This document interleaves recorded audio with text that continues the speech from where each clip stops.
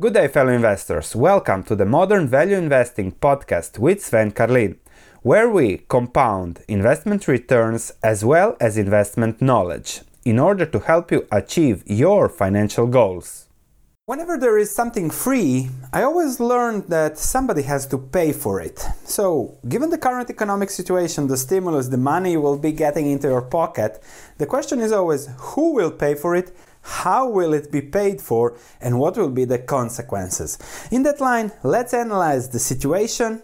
Let's see what is the stimulus, what might be the consequences of the stimulus, what are the market expecting. The markets always think short term, will also give a long term perspective on things. And then at the end, you'll have a good situation outlook so that you are not the one paying, but you are the one getting advantage, taking the advantage of what's going on in the world, because you can take advantage of what's going on. Oh, before we start, just a quick thank you. You always wanted me to analyze Berkshire in a lot of comments, so I thank you for your comments, thank you for your subscriptions, and I wrote a little article from my Berkshire video, and I was in the trending articles on Seeking Alpha, the second in line, so thank you for your contribution ideas, and I always love to read your comments, so please, if you have any questions or anything, just comment below. So let's start with the content. Current economy, market economy. This is a chart with the spike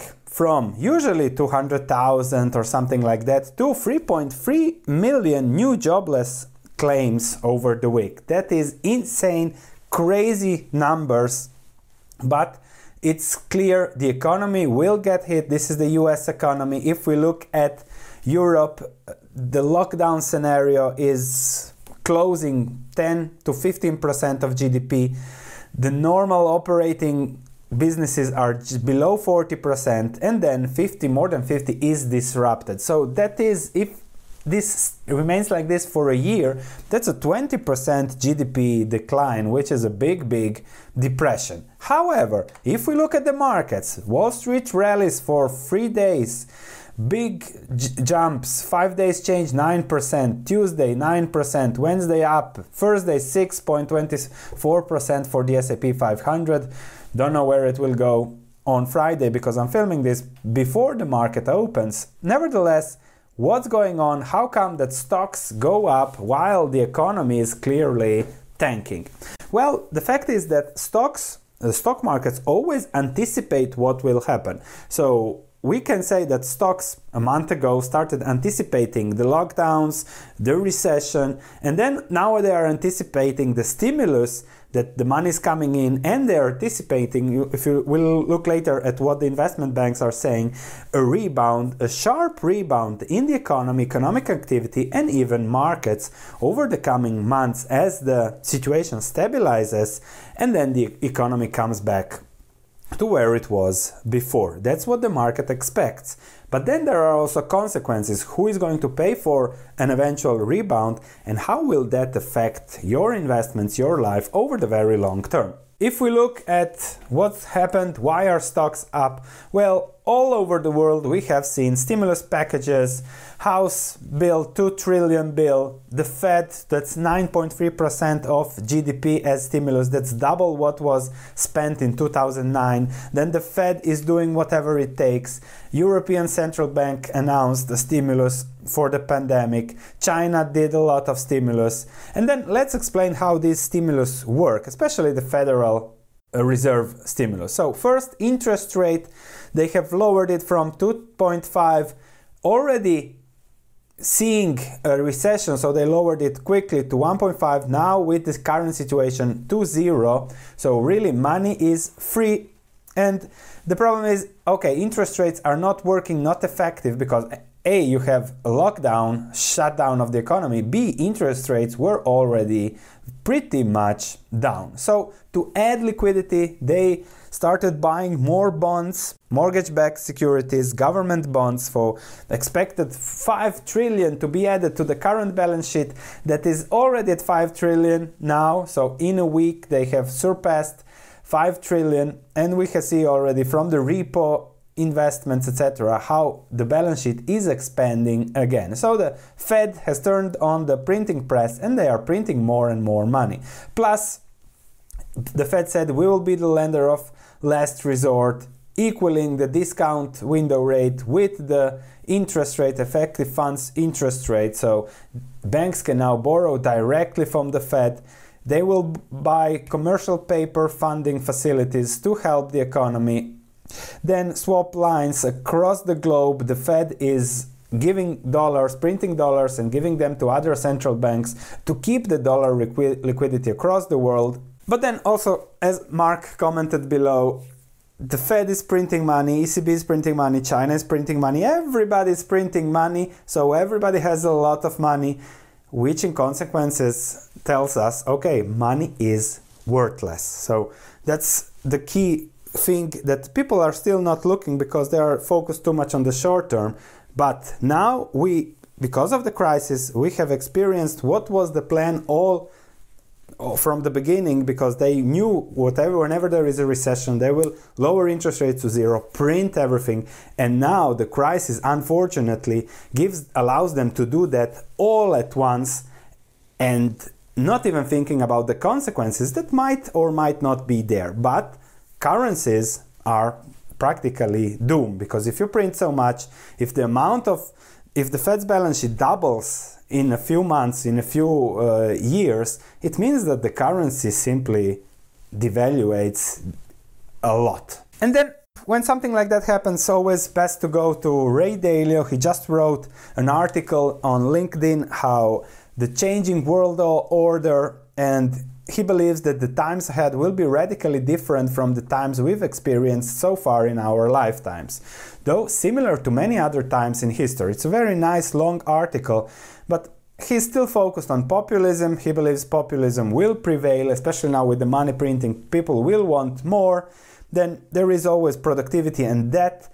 He sticks to the topic, and I agree with him that demographics, India, China, those are the countries that will be the countries of this century, and US, Europe are inevitably going down.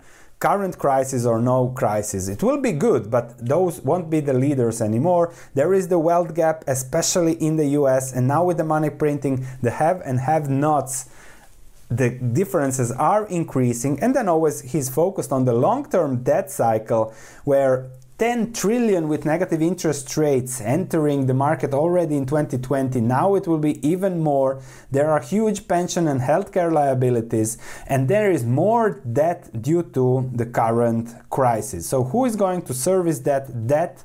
And what he's predicting is, of course, currency depreciation, low interest rates, and predicting the decline of the US dollar. So a reserve currency, which is the dollar, is a currency that is accepted around the world for transactions and savings. Now the dollar. But it's also the case that all reserve currencies in the past ceased to be reserve currencies, often coming to traumatic ends for the countries that enjoyed this special privilege. So he began to wonder whether, when and why the dollar will decline as the world's leading reserve currency, and how that would change the world we know it. But it's not only the dollar. If we look at all the other governments all around the world, they have really started contributing printing, which means that all the currencies will likely be sacrificed. So who is going to pay for all this? You can default, but why would you default as a government if you can simply print your money? You can increase taxes. Do you want your taxes to be increased? Unlikely. Then you can always play the interest rate game, the inflation game, with negative real rates or inflation above the real rates. And then, okay, every year as there is inflation, it makes it easier and easier for the government to pay for the debt, which then can solve this issue. Will it be smooth? Will not be smooth? That's a question that we cannot answer right now, but it's a certainty that your currency, your cash, will be probably sacrificed. Bondholders, etc., etc.